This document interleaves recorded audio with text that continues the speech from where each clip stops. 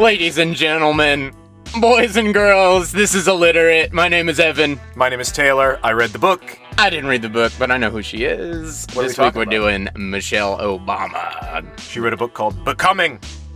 Becoming Michelle Obama. It came out in November 2018. It has sold over 10 million copies across all platforms. I can't believe it. That's a No, hot I penny. can't believe it. I heard it was the best, going on track to be the best-selling autobiography. Is that right? Well, that's what the publisher said. Wow. They flex them. It's popular. That's why we're doing it. You want to know? Here we go. Let's get into it. What do you know? That's Oh. what we'll start with. Because I read the book, but you Right. obviously lived through her Right. life. She existed. It's over the past probably 3 years I've become more acquainted with her work as a civil servant in Chicago. You from followed my- Michelle's. Yeah, my understanding is that she was actually she was a little bit more of the renegade in public life there, in opposed to Barack, who seems, from my understanding, he just kind of had all of the right items that the politics of the area, they were like, yes, we can support this. Like, everybody looked and went, yep, that guy. And that just kept happening. And to the point where even she was like, yeah, this guy. Yeah. But yeah, I think she was even like his boss. Like, we're gonna get into that. Yeah. So like, I know that that was like the power dynamic. So like, she was a BAMF and Look that up if you don't know power what that is. couple. Like, I mean, amazing. So that's really my entry for it. So I'm everybody is reading this book. My girlfriend's reading this book right now. So it's super popular. So Oprah read the book. It's now on her list. I get to feel a little bit like I read it. Here we go. So do you. We're just going to go through, since it's an autobiography, we're just going to go through her whole life, and then afterwards we'll talk about what you can talk about with it. The beginning of the book starts out where she is just at her house in Chicago after everything's happened. How is it told? Is it first person, or like how does she go about it? Yeah, it's in first Okay. person. Yeah. And she kind of goes through in a chronological order. Do you want me to read a section of it first? Sure. Or should we save it? Whenever for later? you'd like, but at some point. Okay. I'm going to save it for the part in the story where it happens. All right. And then you'll know why when I read it. Cool. But yeah, so it starts out and she's just sitting at home. Her kids are off in college now. Barack's out doing something. And she was just saying I wouldn't say the fallout, but just the effects of it, and the fact that there was just a couple things that I thought were interesting. How she was saying what a joy it was to take a plate off of a shelf in the kitchen cupboard and put a piece of toast on it. Just little things like that you wouldn't think about as a first lady, where it's like everybody's doing everything for you. Yeah. Not complaining about the privilege of it by any means, but just being like the fact that I could open up the window and feel the spring air. Right. All the windows are bulletproof in the White House, and like you can't open them. There's a certain sense of claustrophobia. So she wasn't complaining about it by any means, but it was just an interesting way to start the book, being like, this is my life now. It was funny, she was saying that her dogs were confused because there's no barking at the White House. There's no other dogs. They don't have any neighbors. So the fact that these dogs are now going out into the yard and there's a bunch of barking and a ruckus, they look confused. Aw. But she was just saying now, that back then was the time to be the first lady and do all this stuff. And now here I am in this new place. And now I have a lot I want to say. It reminds me of a movie that came out a couple years ago. It was about Jackie Kennedy. It's just called Jackie. Natalie Portman plays her, and it's kind of framed around a reporter, the first interview she gave after the assassination of President Kennedy. And so she's out of the White House, back at a home, and I think it's Cape Cod.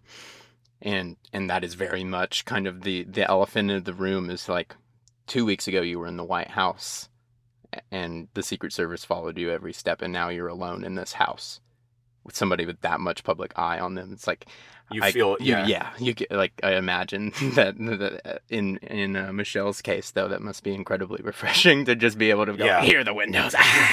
Well, she also said she will never be in politics.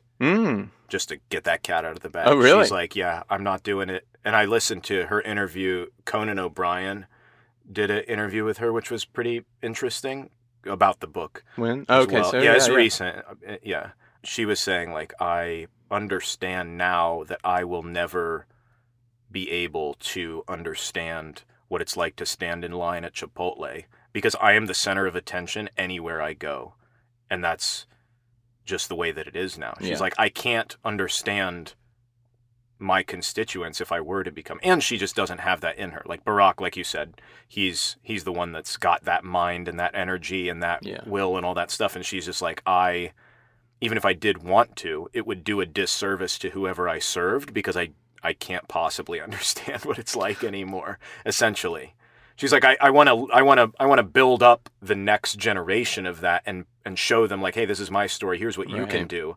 But that's not my place to be the person leading that. It's the kids and the young people and those that are able to do it further down the line.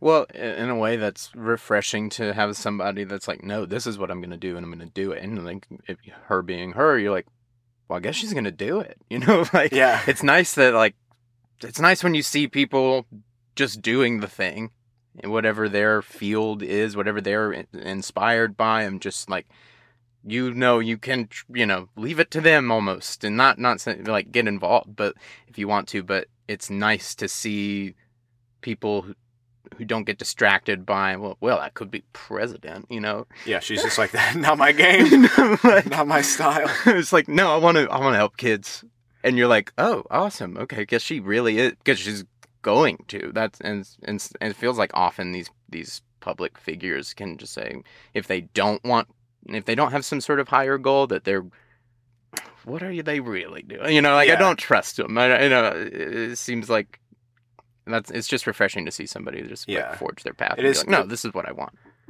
So just starting out chapter 1, she is the very rules and structures and systems. Barack Obama's from Hawaii, or grew up in Hawaii.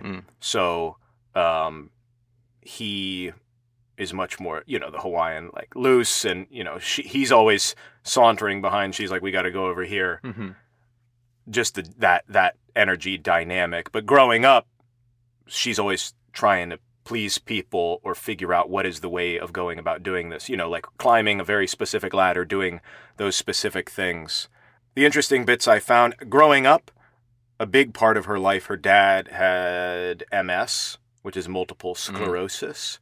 But he was very stoic and reserved, and everything that her parents did, they did for the kids. She also has an older brother who's now a basketball coach for a college. Tight. Yeah. That's cool. So, but her dad and her mom basically lived and had their crappy jobs and, supported them and made concessions so that their kids could be successful.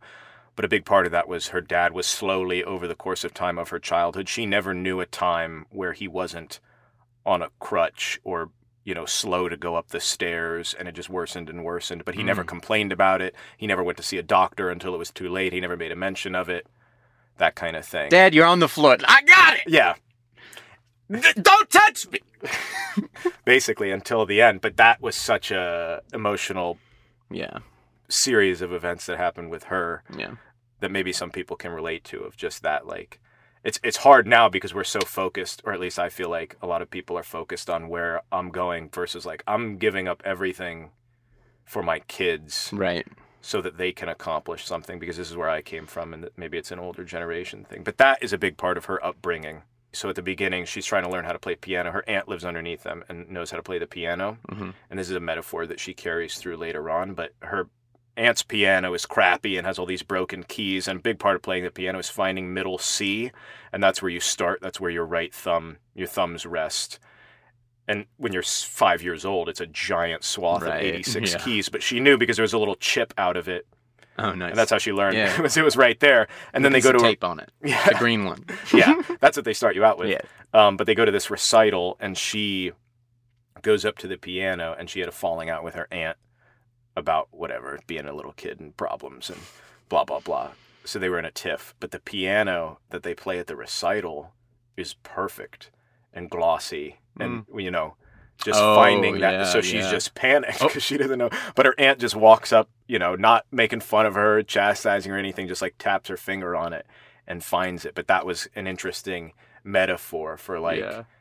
the two different worlds that she was existing in, or like what you're like, oh, well, I know this thing because of all of the flaws and imperfections and like where to start, but then going into this whole other arena where it's like you don't have this, like, you know, the kids that were used to the great piano knew exactly Yeah. where it was and they had the advantage, Right. you know, but like coming from the south side of Chicago with parents who were sacrificing a lot to give her a better future, you could see the disparity between, okay, well, it's not necessarily this person is better or this is, you know, they just knew, you know, they just always had a nice piano and they knew where middle C was. Yeah. But that panic of like, oh no, what am I doing here? Right. I don't feel, you know, like I'm used to this other thing, or I didn't have the perfect pianos Yeah. to start out with.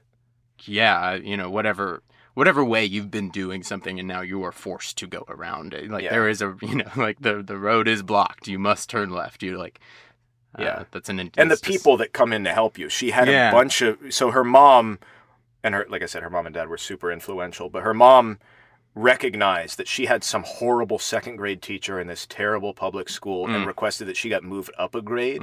So her and a couple other kids were able to. And that a carried, couple other kids. How bad was this teacher? well, awful. Oh God. So that carried with her in the rest of her life because she was like, if I was stuck in that second grade classroom for a whole, because her mom would hear her coming home and complaining about it. But she's like, I think about the kids that were just stuck in that basement room with this terrible teacher who didn't want to teach and was just there out of circumstance. And she's like, the fact that my mom recognized that and pushed me forward and gave me that opportunity. There's people outside of, and that's kind of what she wants to be now is, hey, I had these resources, I was given these Right. things. How do I push other people forward or recognize that situation in other people? But her mom helped her with that. Talking about the horrible teacher, I did have a second grade teacher. This was right after my mom left my father, so it was a very, very turbulent time in my life. But we had went to live temporarily with a friend of my mother's, and then we were getting set up in that town, thinking about buying a house there, and so I was starting school there, and so I had 2 weeks in public school at this place, and I had my homeroom teacher. I was in second grade. Number one, the school put me on edge because all over the halls were where the wild things are, just painted. And, you know, it just spoke volumes to me because the point of a lot of those illustrations is they're uncomfortable. Yeah. And these people plastered them all over the hallways of this place. There was one day that we were given a worksheet, and I looked at it and I went, I know all these answers. I know all of this. Yeah. And I just went down. I was just like, I know this. Hey, there's a mistake. And I raised up my hand and I was like, hey, we did this.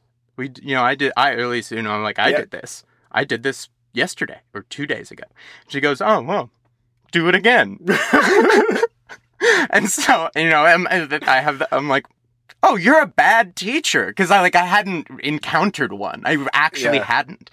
I'd had great teachers where I was from, and I'd never experienced just a total apathetic teacher and almost a school that just had no concept that children are conscious, I suppose. It was very odd. So Just going through the system. lo and behold, like my mother's friend came to pick me up from school one day, and she just found me hiding like away from everybody, like eating ice cream by myself. They were having an ice cream day, but I was just like, I just wanted to get my stuff and be away. Like, and she could tell I was having a bad time, and like all I had to do was tell my mom the two things I've said. Yeah. And, you know, she just pulled me right out of there. It was like, nope, Amazing. Yeah. no way.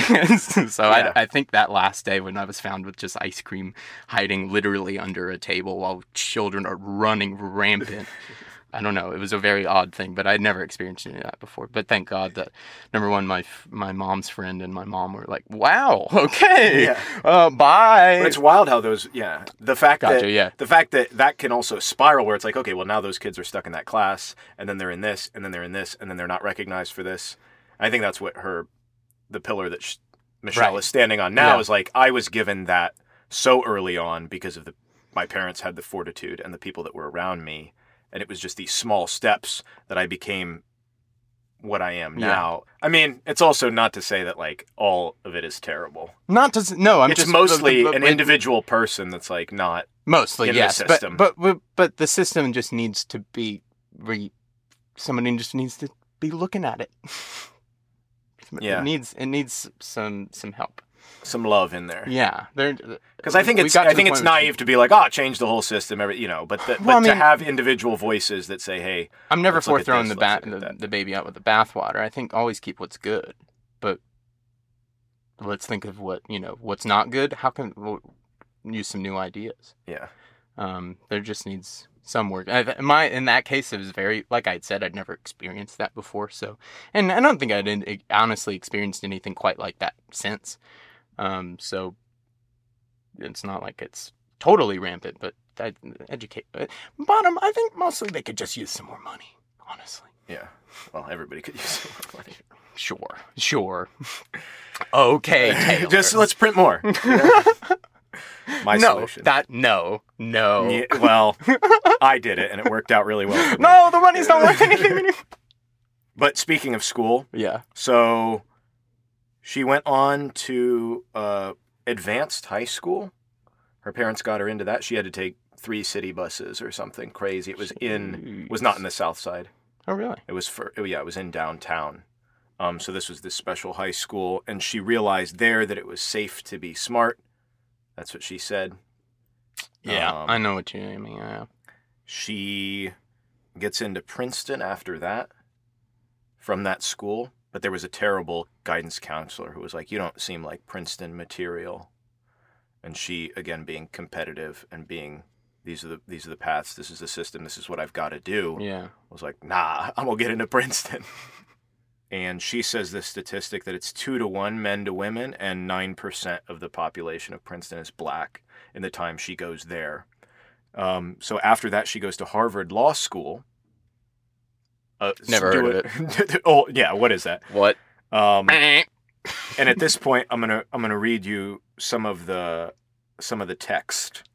So the context for this section is she has graduated Harvard Law School, goes back to Chicago to work for a firm, and is doing that for a little bit. For some reason, this is written in the second person, but that's just a part of it. Weird. Well, where's that editor? Call him Yeah, out. yeah. Get on Call him chapter out 7 in this week's email. But anyway, so now she's here. She's climbing the ladder. She did it. She's like lamenting the process. Is there anything to question? It doesn't seem that way. You're a lawyer now. You've taken everything ever given to you. The love of your parents, the faith of your teachers, the music from Southside and Robbie, the meals from Aunt Sis, the vocabulary words drilled into you by Dandy, and converted it to this. You've climbed the mountain, and part of your job, aside from parsing abstract intellectual property issues for big corporations, is to help cultivate the next set of young lawyers being courted by the firm. A senior partner asks if you'll mentor an incoming summer associate, and the answer is easy. Of course you will. You have yet to understand the altering force of a simple yes. You don't know that when a memo arrives to confirm the assignment, some deep and unseen fault line in your life has begun to tremble, and that some hold is already starting to slip. Next to your name is another name, that of some hotshot law student who's busy climbing his own ladder. Like you, he's black and from Harvard. Other than that, you know nothing. Just the name, and it's an odd one. I think about that very feeling all the time, that when you aren't aware of the moment, that it shifted, whatever it was. So often we just blaze over those, and it's not. But well, you can't even really know it. Yeah. So I think about that a lot, of just trying to be conscious of what's happening in my life, and what the large motions might be happening day to day, month to month, year to year. Because you have to look at it in hindsight, but you can definitely not let it slip by. Right. He's from Harvard, like her. He's 3 years older than her, and he was late on day 1. We're speaking about Barack Obama, of course, obviously, in case you didn't pick up on that. Late. She said not once did she think about dating him. A, because it's like he's the mentee and she's the mentor. But he smoked cigarettes.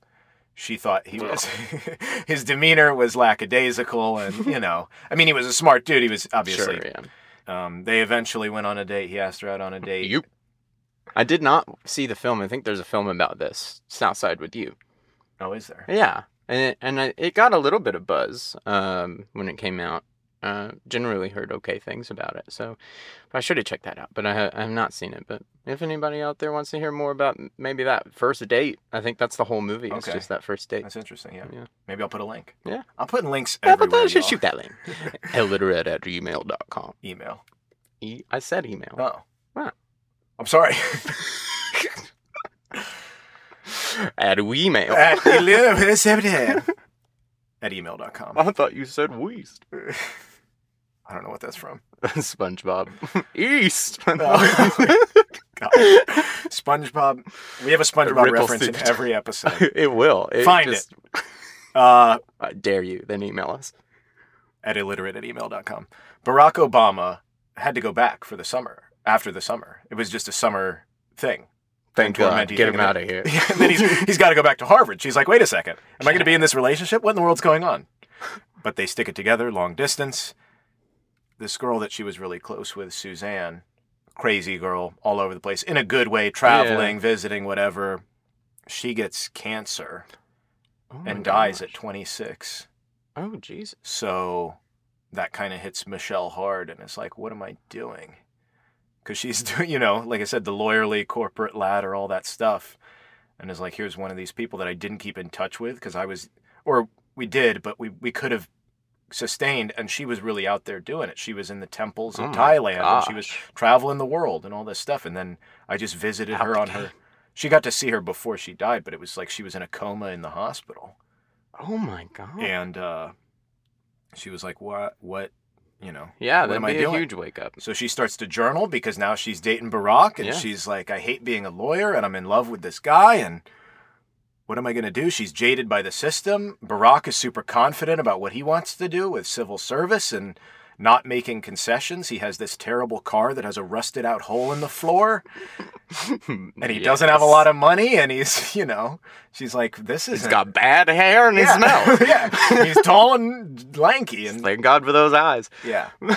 She wasn't attracted to him, but now she's starting to see this other side, this other personality. Yeah. And so they, start joking about marriage and about their differences, and her father eventually succumbs to the MS and dies.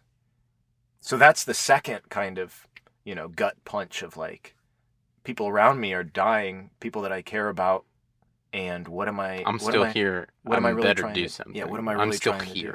And she's like, well, maybe I'm putting out feelers. What can I do with my law degree that's not corporate garbage that I don't care about? Yeah. So she's interested in City Hall. Barack and her are having dinner, and they're talking about marriage again, and he's loosey-goose Hawaiian against it. Just being like, what's the point, we love each other. And we got it all right here. But she comes from the institutional, she saw her parents, she wants the house, the white picket fence. If we love each other, we get married. We're one thing together. So they're arguing. They get dessert. She opens up the platter. It's the ring. He goes down on one knee. Ah! And then she's like, you baited me. Damn. You got me all hyped. That's great. That's good. Yeah. That's good. What's the point? She's like, well, let me tell you what. Yeah, there it is. Will ya? Yeah, and she jokes because she's like, he knew that that's the last time that he could argue his position. Because get it in one last. Yeah, that's lawyers. Hilarious. So now they're living together, and she gets the city hall job working for the mayor's office. Immensely more. Feels a much more gratifying sense of purpose. Yeah. I imagine. They get married in 1992. And also the year I was born. Big things. Big things. Evan was born. They got married. He had this book that he was writing that he got an advance on. Who, me? I'm just kidding. The book is called Dreams from My Father. He blew the deadline. So he owed them the advance back. Jeez, Barack. Yeah. So he flies over to Bali to finish it because his family that is in Indonesia is there. And they're like, well, you can stay here for a few weeks. So he gets it done there. And now she's starting to get worried. She's like, this guy's crazy. Look at this life that I've now put myself up in. He's blowing Not making book deals deadlines, flying around the world. Yeah, just all over the place. So she's again questioning these concepts that she's held her whole life about stability. They're doing so much. He's teaching at a college. He's working as a lawyer. He's doing city organizing. All this stuff. Constitutional law, correct? I don't know. Constitutional law? Is that what he's teaching? Yes. Yeah. Yeah. And she's working for this organization called Public Allies as the executive director, investing in the community. Executive director. She just became the executive. She had all these connections from you can run law us. stuff. Yeah. How interesting. Just a complete reduction in salary, just all of the trappings that she didn't have from the from the law stuff. So that's a big deal for her there. Yeah. But they're just blasting it out. Barack's making things happen. Moves. In that time, Barack's mom gets cancer. Ooh. Everybody's getting cancer. Or just die. I mean, I guess that's what happens as you grow. I wonder what's happening in the larger picture here. What's going on behind the scenes? Evan and his cancer conspiracy. Yeah, I will find the conspiracy. That's what it is. That's what I'll bring to the table every week. I'll bring the conspiracies this about week, Michelle Obama conspiracy theories. But he's thinking about running for the state senate, in addition to the other stuff that he's doing. Lawyer, teacher, organizer. Hold up now. She's not into it. But she says, he's got his purpose. I have mine. She becomes the associate dean for community relations at the University of Chicago. 32 years old now, just for a little bit of timeline context. This was a big deal that people didn't know. I guess this is what this book talked about, is she had a bunch of pregnancy problems, had a miscarriage. So they had to do in vitro fertilization. I did not for know both of that. their kids, yeah. So in 2001, they have another baby. My God. Sasha. They're out of control. She starts working for the university hospital in another community engagement kind of thing. They're 38 now, or she's 38. And her brother's marriage fell apart. The guy that eventually becomes the basketball coach. Right. And she kind of realizes the cracks in their marriage. So they go to couples counseling. Which I thought ahead of the game. Just ahead going of the like, game. This is coming down the pike. We don't get ahead of it. Yeah. It's interesting, though, in seeing, I mean, the book is reflection. Her moments of sobriety are interesting. To be like, hey, this is where we saw something and we acted on it, or here's the hindsight, and I'm glad that we did this. Or just stuff that's like, look, everybody's got problems. You look at the cultural conception of the power couple and all that stuff. It's like, that wasn't that long ago that they were like, maybe this isn't going to work. Right. The hindsight. That's wild. So now she's full-on mother. She's still doing this part-time thing at the hospital, but she feels like it's such a difficult balance because she's losing ground there and not really committing to that, and then not really committing to her kid's life. She talks about sitting in her car in front of Chipotle. Chipotle just keeps coming up. She loves it. Does she really? Yeah. Does she love it? But just the shopping mall, bop into the Baby Gap, bop into CVS, bop into Chipotle, and then just sitting outside in her car being like, I did it. The allure, she said, what passes for achievement at that point is so strange and unrespected. Right. There's a musical that I really like called Working, which is based on an old book that Studs Terkel wrote, where he just interviews different people of all walks of life in America professionally about their work. Just all different kinds of things. The green person who just, started at the hospital, to the doctor that's been there for 40 years. That's cool. To the guy who's putting up power lines. Put a link to the in gal that who's in answering the the email. phone. But they turned it into a musical, and there is a song in it I tear up at the end of it, but it's called Just a Housewife. It's like all the things that you do that nobody cares about, and they make fun of you on the late night shows because people don't think it's important. But it's like, you feel so incredible when it's like, I did all this and I'm sitting in my car and I got Chipotle and I'm going to pick up my kid. Like all the little things that you do. Oh, yeah. And that's what this reminded me of that. And to see in her life, she's like, okay, now she's 40 and she's doing all this, and how different. Amazing. When we say housewife, what we kind of traditionally mean without saying it is assistant. to like the operations that they perform traditionally in that kind of dynamic is You would hire somebody else to. that's what in this business we call personal assistants. Like Yeah. that is they almost perform the exact same tasks. Like so what I'm saying there is it is a lot of work. Yeah. It takes a lot. And so and that Yeah. is often glazed over. If you're doing it right, it takes work. And if you're doing it right enough to feel good about it, Yeah. it's like that's a slog. Like that's your life. That's every day, every hour, Yeah. and you got to get it all done. And I'm glad she addressed it in here.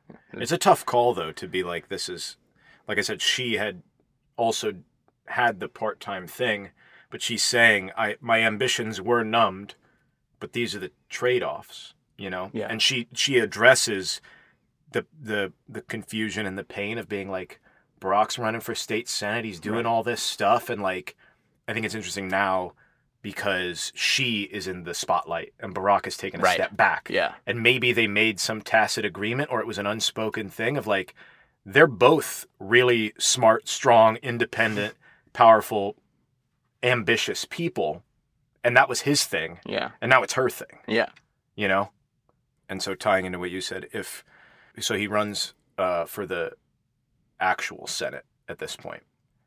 And she's like, if you don't win, you have to move on from politics because it's not working out, you know? It's right before you get on the court. If you don't get this basket, Exactly. it's over. And he says, okay, some bizarre turn of events scandal between these, the Republican opponents leaves everybody jaded by them. And at a certain point, he had no opponent in the race. So then they threw somebody. Michelle, I mean, what do you want? Yeah. So then they threw somebody in there. Of course, he ends up winning. Yeah. And then he gives the speech at the Democratic National And then Convention. it's on to the races. In 2004, which he prepared for. Yeah. He didn't use a teleprompter. He memorized it. This was his moment. Go watch this speech. This is YouTube, I'll link it for sure. Yeah, this is what got him the presidency. Also, probably in the next 30 years will be like in the books of like top 50 speeches ever in American history or other history. Yeah, go watch this speech. Because this was the turning point. People were chanting Obama after he gave it. I mean, it's incredible. Regardless of your political affiliation, or just from before. Everybody thought it was a crazy idea to even put somebody like that on the stage, like a nobody, literally, first-term senator at the Democratic convention. What are you talking about? Yeah, like, nobody even knows. Nobody can even say his name. Yeah, it was bizarre. And so the fact that people are like, "Oh, look at this overnight success." I mean, Michelle has seen all of the stuff that he's done previous. This is the start of their public life, which she did not ask for. But it's slowly coming about. It's not like a flash in the pan where it's like, oh no, now every Sunday. It's a growing thing. So then this book that he delayed on gets back on the New York Times, or it wasn't on the bestsellers list, but because who's this Obama guy? Boom, on the New York Times bestsellers list after a decade of being out. He wrote it a decade ago, and then it comes back. He wrote it behind schedule a decade.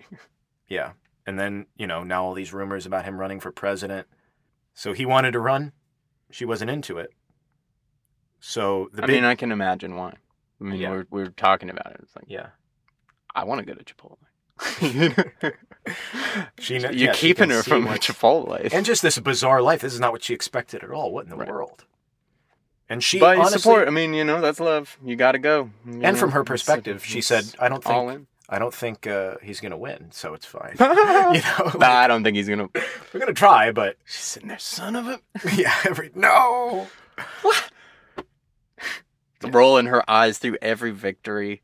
Just because it's the pack, like I was saying in the start, it's the packaging. He's got the packaging. He shakes the hands, puts a smile, says the pretty thing, and everybody's just like, wow. And because she knows his game, she just goes, oh, Jesus, here we go. And then he steps out one national stage, and then now it's a virus through millions of Americans. It's just like, what kind of the whole time giant eye roll did she give while he's just like, he's going to do it. Here we go. Nah, but she was supportive. Yeah. So she goes into a lot of the little details about how her life is changing, being more in the public eye. going back to the motherhood stuff, she's thinking about how her kids are taking all of this because now they're traveling all over the place and they're, what does this mean for your father trying to run to be the president? Mm-hmm. And she said it was such a relief to be around them because they didn't care at all. Yeah. They don't know what's going on. And they're just like, is Dad president yet? No? All right. Cool. What does that mean? What's for dinner? Yeah, they don't know anything. Where's my gushers? Right. Yeah. No, she says that's funny. They're doing this interview thing, and she regrets because this is the first time they tried to keep them out of the political sphere, the family stuff. She's the shield for them because they didn't ask for this. But they're going to do a photo shoot, and they're at this carnival. She turns around. One of her kids is her face painted full like a panda bear. Like, we can't do a photo shoot. But then she realizes, like, they're just kids. Yeah. Like, this is what they're going to do. I wish they cleaned it off, but I wish like a panda. I wish there was a photo. I know, I do too. Yeah. But they were like, oh, you got to clean it off. It's like that. I wish. Just take the photo. Yeah, but I think nowadays of all the photos you'll take, the hundreds of thousands of photos you'll take together. This is like for a professional publication. Well, but one of her, they got the one with the panda. But yeah, she was constantly saying how people are now, subjecting to all of this criticism. People dug up her Princeton thesis and were making fun of it. People are analyzing the speeches that she's giving. People are... And the trolls. And so she's like, I still care about what people think. This insecurity of hers, which she's addressing, which we all have. It's election day. They don't know what's going to happen. He wins. On the way to the speech, her kids are confused. There's no cars around. This is when she knows that things have changed. Because they've already blocked all the side streets. He's the president-elect. They've got the train of cars. Nobody can access. It's like, oh, now our life is crazy different. Oh. Because they've already got it on lock. Just he won on the way to where he's giving the speech. They've already blocked off all the roads. They're already in isolation. Oh, wow. Bulletproof glass. It's all there. So she's like, oh, this is what we signed up for. The transfer of power is upon. Now it's real. Do you feel the weight of it? Yeah. So now the last part of the book gets into all of the what it's like being a first lady. It was good because she does mostly talk about the effect on the kids, the effect on her relationship, her efforts as being a first lady, and not just being the waving, smiling, doting wife on the side. Cut out. She realized, though, that was the precedent set by all these other first ladies. And so she was like, it's unavoidable what that impression is. And they elected Barack, not me. Right? So, like, Hillary got in trouble for that when Bill was president because it's like, it's not your job to figure out policy and do all this. Like, she went through all the proper channels. She was saying, like, I had to talk to my team, who then talked to Barack's team, who then talked to Barack. Like, if it's about that kind of stuff. Yeah. Obviously not at the dinner table, but, like, but I can't just be like, hey, Barack, what do you think about this for gun? You know what I mean? Like, you can't do that.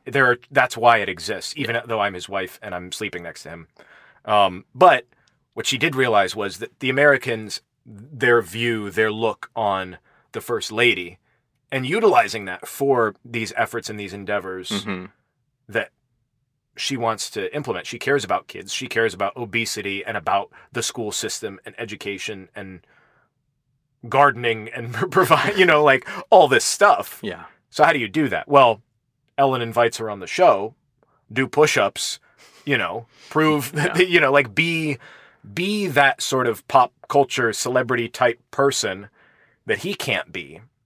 Well, that's how you get their attention, and then you can start talking about what you want. And then exactly. And she was like, I'm not just going to do this fluff stuff. And she was pushing back, or her team was pushing back and being like, hey, like, being on the cover of Vogue is going to present the wrong image because it's going to look like you're fashionista, hoity-toity, unrelatable. And she was like, no, like, any more chances that a black woman can be on the cover of Vogue, I'm going to do it. And then in my article, I can talk about the efforts that I'm doing. Right.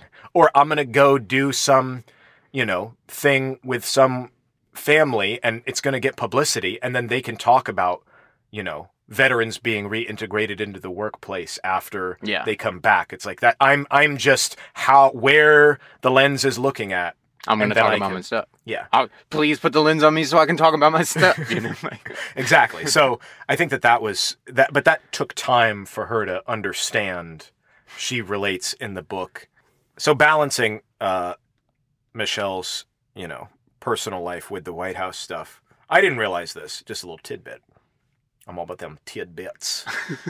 one of those tasty nibs. One of the tasty nibs is the president gets paid. There's all this stuff that they pay for him. I mean, he's not putting out expense to fly to Right. Saudi Arabia Right. to have a meeting like that. That's on the company, Yeah. America. But except for rent in the White House, they have to use their budget that they get paid to pay for all this stuff. So even though they have a private chef that cooks them meals and they have parties and, if they want to buy a new sofa, they have to pay for that from his budget and from their budget. Yeah. I mean, he's getting money He gets advances from the book, and they have the president income. $400,000, something like I think that. maybe it changed, but from what I knew, it was $400K. You can buy sofa. But it was funny because she was saying, their staff is so So intuitive. the food even is part The of food that? even. That's interesting. So- Now so- that's so- interesting. so here's Because what I would she was- be like, that could be facilities and part of just the No, White House no. run. Okay, So gotcha. she was saying, Cool. they would be doing something, and Barack would mention to some staff or how he liked this sushi, Mm-hmm. and then she would get the bill because they added it, or they served it 4 more times because he said he liked it, because they're just trying to please him. They're Right, trying to make his yeah, life easier. And she's like, no, come to me, because he can't just be saying he likes something, and then we spend a bunch of money on fancy sushi. That was $100,000. Yeah, we just blew so much. But they didn't even ask. They were just like, oh, he says he likes this. Right, Let's put it on the menu This rotation. is what the president likes. She's like, no, don't put it on the menu rotation. That's hilarious. I want to talk to the guy that was in that in between. Like, don't give the bill to him. Give him to me. Be like, yes, ma'am. What am I doing? I want that. That guy should be the animated Pixar short. that tiny slice, Yeah. the sous chef of the White House. Yeah. I didn't know this, and this was purposefully kept off the radar. Her mom, who's from the South Side, after her dad died, and then Barack becomes president, she lived with them in the White House the whole time. What? Yeah. That's awesome. Super low profile. Nobody knew it was her mom. I mean, the people knew it was her mom, but it's like she could just go out the side entrance, So go pick up Fox something News at CVS. never found out about that. It was like Barack Obama hiding relatives in the White House. Grandmothers. Oh, the Obamas can't pay their rent. Yeah. Whatever. I'm amazed I never heard that. Michelle's That's mom was awesome. super opposed to it, but she was such an influence in her life. Yeah. Had been involved, is living, just the self-starter, you got to do it on your own. But she agreed to live with him. She had her own room. She did her own stuff. She, ate by herself a lot of the time. Sublet in the White House. Up, Yeah. y'all. Well, because she was like, you got to have your family time. He's coming home at 9 o'clock at night doing stuff. I'm In not the going to White sit there and House. have. She went up to her room and ate. But yeah, all 8 years was there. Wow. I didn't know that. I didn't either. That's awesome. I really love that. Yeah. I mean, that's dope. So, just another interesting thing, which I have thought about. Yeah. There's another book called What It Takes, which follows George Bush Sr.'s presidency. Right. I think I heard about that one too. But the amount of logistics and effort in order for them to do anything, the machine that follows them, the wait, Right. as she describes it. They went out on a date in New York, Yeah. go to a dinner, go see a play. Simple. The fact that, and she addresses it. She's like, we were a nuisance. I felt so bad anytime I did anything. It's like, even the Secret Service, they would want us to just stay in the White House and do nothing. Because all of the logistics that go into play, they're going to this thing, they got to have the private flight, they got to have sniper crews on the rooftops, they got to block all the side Yeah, it's streets. reduction everywhere you go. Everybody that goes into this restaurant, they had to sweep it ahead of time. All the people that came in after them, they had to set up special metal detectors for them to go through. The play is 45 minutes late. All these other people that book tickets, because they got to go through a separate security thing. It's like, It's like if you were an actor in your real life and the crew had to just follow you around and 20 and car make it happen parade. as you walked around. Yeah. Ahead and before you. And so she's like, I don't want to be I'm ruining a lot of people's yeah. Friday nights in New York on 6th Street because we just wanted to have an hour and a half away from the White House. And then we get enormously criticized by the media for wasting money and wasting time. And it's like you said, at what point is it like, well, this is the trade-off. Yeah. If you hire a politician for something, do they never get to do anything? Yeah. What if that is a part of it? It's like, oh, they need to be just together and have dinner because that will support both of their mental health and relationship. It's a healthy thing to do. Yeah. But she said, we were a nuisance. It's just a part of it. It's such the main takeaway that I got from this is it's such a huge machine. It's such a huge system. Yeah. To be the center of it, to be the focus of it. Yeah. Walking around and clearance and planning weeks before you go anywhere. It's like, okay, you're going to go to that mall and visit that store. 2 weeks of prep, Yeah, exactly. Hundreds of people, convenienced or inconvenienced. Every window along the route, it's like every rooftop, every way in and out of every room you're in. And the fact that it's like, oh, I wasn't going to miss my kid's fever in Hawaii. Now this Secret Service agent is missing his mom in the hospital. It's like, that must weigh. So I can't even imagine that kind of thing. I feel like you would start to get personal with them and being like, you need this. Please, can we switch them out? She said these are my closest. We became so close. I would imagine all of the White House staff. Cool. Yeah. So Michelle continues at the finality of this presidency. She starts giving more speeches and branching out. She's big on. She says one of her favorite things is these commencement speeches, and I like that she specifically is going to places where they would not be able to afford her, or they could not.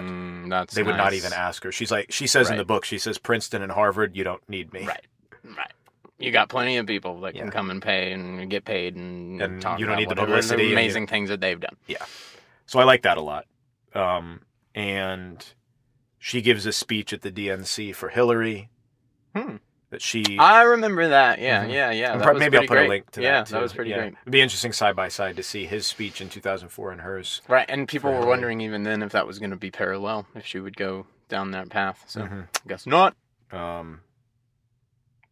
Yeah, and just the all of us clenching our chests. That's okay. Live your life. It's fine. Don't do what you don't want to do. Goodbye. But yeah, she leaves. They leave. Hope we can believe it. She's 54 now. Makes sense. Time passes. Isn't that weird? The title of the book, Becoming. There's always more growing to be done. That's what she sort of ends it on. She ends it on... Because she's still becoming? Yeah. I guess that's the idea. That's true. Yeah. And an optimism for the future. It's in the kids. Because everybody, I'm sure, is like, oh, how'd you get to be you? I'm still am. Yeah.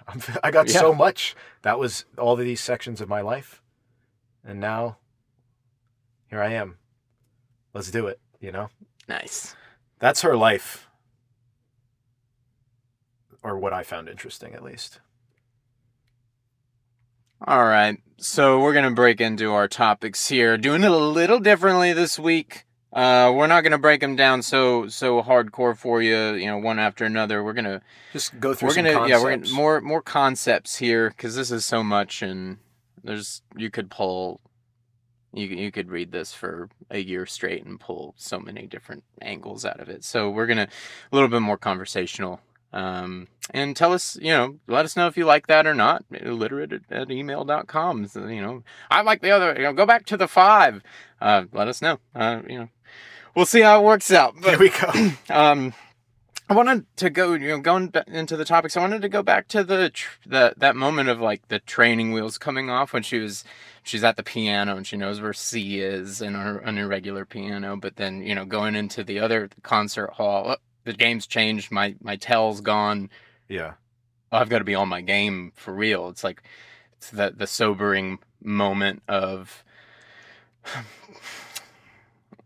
entering almost a playing field with worthy competitors, and now it's time for the show, for the real deal. No more training wheels. I think that's such a common thing that people have, that she has throughout, that she refers back to that moment as a metaphor for all of these gatekeeping moments in her life where she's thrust into a new situation or doesn't feel worthy, or like she got the same training or the same background or is kind of, we all have this, what they call imposter syndrome Right. now, where it's like everybody gets freaked out and thinks, They're not good why enough. did I, this isn't me. Yeah. But it's like, you're the Even CEO when you did it, of a, you know?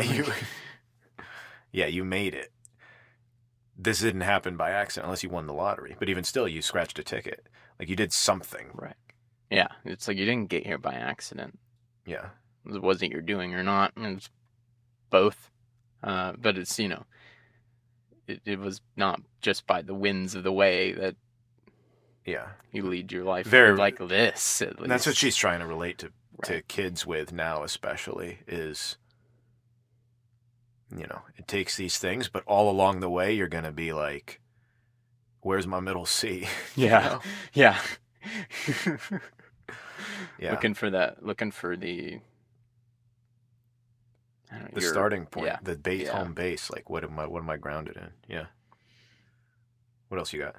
The other one, obviously, I think that it was just the right people, right time in your life, of just somebody saw something was wrong and took action to either say it or help you correct it, or whatever it was. Mm-hmm. So obviously, I'd already told my tidbit about that, but and it just being about the education system, but because everybody has. I think everybody's got their personal heroes. She balances it out too, saying the guidance counselor even at that better high school, or high school for smarter people, was like, you're not Princeton material.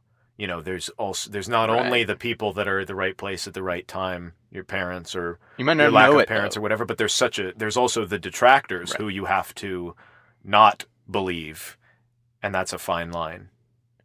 Yeah. Maybe they come at the right place in the right time all the same. Yeah. And just give more than but you knowing get. Where they stand, what that is when it comes your way. I think that's nice that you mentioned right place, right time, or people, right time, because I think maybe we touched on this, but she is doing that now with this book. Because if she had written the book in the White House, that would have been at the wrong time to try and, do those things. But she understands that her role in this time is to be the person that her outfit gets commented on. Right. And then now she can say, forget all that mess. Yeah. This is the real deal. The way that I can influence. That also kind of ties back into... Well, it's like she couldn't have written this book 15 years ago because it hadn't happened. It's like, you have... I'm bringing it back to the title. It's like, you're still on your journey. Yeah. It's not all right now all the time. It's like, just because you haven't achieved everything you want to yet, or you've got something that feels like such a pipe dream, it's like, you're, just wait. Yeah. Like, hold on. You're still figuring it out all the time. She still is at 54. It's like, that's what the title means. Yeah. She's still... It'd be weird if it was now became. Yeah, I know. Right. Exactly. That's why it's not. It takes you living your life and gaining this experience to be able to grow in those directions, and then to be able to turn it around for people in a way to say, like, this is what I've learned. Yeah. You've got to, walk the walk first before you can go like, oh, that was a walk. Yeah. I think an interesting point tying into that is how her story is expressed to the public before his. Just the fact that you look at it, and for a lot of people, and the historical context is, oh, you are the glass doll who's designed to support the president and just look good and not kick ass and take names and have your own initiatives, or they don't really matter, and you hobnob with the senators' wives, right? And all of that stuff. And the fact that I didn't know very much about her in the time that she was the first lady, right? Me neither. And history proves it out. But I have the cultural conception of that role being very undefined, because you're not elected, you're not in an office. It's like, typically you choose an issue that they have an issue that, but it's almost hit home all the time. Societally mandated. Like, you're the first lady, care about drugs, care about this, care about that. It's almost exclusively humanitarian issues. Yeah. And so that's what it's become, is just what are they wearing and how are they feeding children? Like, that's what it was. And if they weren't that, then they were definitely irrelevant. And that was the other part of it that I knew growing up in the United States is that they either don't matter and don't care, or they haphazardly care about one thing that everybody told them to. Yeah, and this is why it's so interesting that this book is the way that it is, and like you said, this very sort of, you get goosebumps thinking about the title, because that was his thing at the time, and it's explicit, like, okay, well, these are the sacrifices that she made in support of him. They're a very, matched couple. She was on her ambitions. She was, and is as formidable of a force, maybe not, and she says, I'm not going to be a politician, but what is she going to do after this that can contribute and be It's interesting because he's almost in a tougher predicament now, because he actually has to reinvent himself, because he reached the glass ceiling. Yeah. So how do you do anything else? A grass ceiling or a glass ceiling? I corrected myself. Thank you. I did it for myself. I did it on myself for myself. Of myself Taylor. Preposition. But he's at the top. He hit the top, and it's like winning the gold medal in the Olympics. What's he going to do now? Yeah. Like, well, is he going to, what is he going to do now? How is he still becoming Barack Obama if he was already the leader of the free world? Looking at it that way, the becoming title, and then looking at Barack, I'm like, oh, God, what is he going to do? Like, well, thank God she's hell yeah, becoming, but like, well, he became, like, you just imagine what is him he now? either sitting in a rocker on the beaches of Hawaii doing nothing. It's like, what, is that a legacy? We don't want that. Shooting hoops. But then also, if he's torn by, like, does he have an obligation to do anymore? Yeah, right. And but then who 40 is he? years and 40 I guess years. He's a dad, but I mean, yeah, but it's like, I wonder what that. Well, we won't know until he writes his next book, but I guess. You can bet when that book comes out, well, here we go. Illiterate 2048. That next book it's supposed to come out this year. Oh my God! Oh, well, then the Obama double hitter. Yeah. Panda face. Got to talk about Panda face. I thought that was a big one for me, because I wish they had kept it, and because the idea, like, because there seems to be this large pressure of her, just like she's chosen this life for her kids, but that seems like a moment to really give that childhood back to them. It's like, this is the day that she dressed like, that she painted her face like a panda, and that's the day it happened. And the news is gonna, whatever newspaper was taking that photo, they got the panda face one. Yeah. It's like, that's what happened in that child's day. You got a picture of her. It's like, not everybody's walking down the street expecting their kids to be photographed and publicized everywhere. So I think let them have it. It's I guess I have empathy for, we were talking about how there's all of these other people involved in the situation of even them going on a date, and how there's so many factors involved, and it's like, when I have no idea, but when you're in that position of power to say what it looks like and what are the implications of this, it's not just about me, it's about the hundreds of people that are staffed for me. And just because I want my kid to have a childhood experience in one foot, you have to constantly, and that's why people that are in positions of power, or people that have some sort of leadership or leverage over other people, it's like, nobody's working for you, you're actually working for everybody else. And so to do the mental calculus socially, societally, geopolitically, it seems over the top because it's a kid's face painted like a panda. But that's why I'm not in a position of power, because I don't have the wherewithal. My thing is like, if you don't, if the kid needs their face washed to take this photo, you just don't get the kid. If you don't like him like that, then you don't get him. Yeah. Well, I think that's the call, though. Yeah. That's the balance. And it's one isolated incident that she writes about in the book, but I'm sure every single day it was like, how are my kids being affected by this? Is this too much? Is this too little? But I think what are you saying? Just to be on that line, they have chosen that life. The children did not. So. But no kid ever chooses to live. Sure. Sure. But does that mean that they get to, they have a different experience, but are they not allowed to have the panda face? Yeah. Not really. I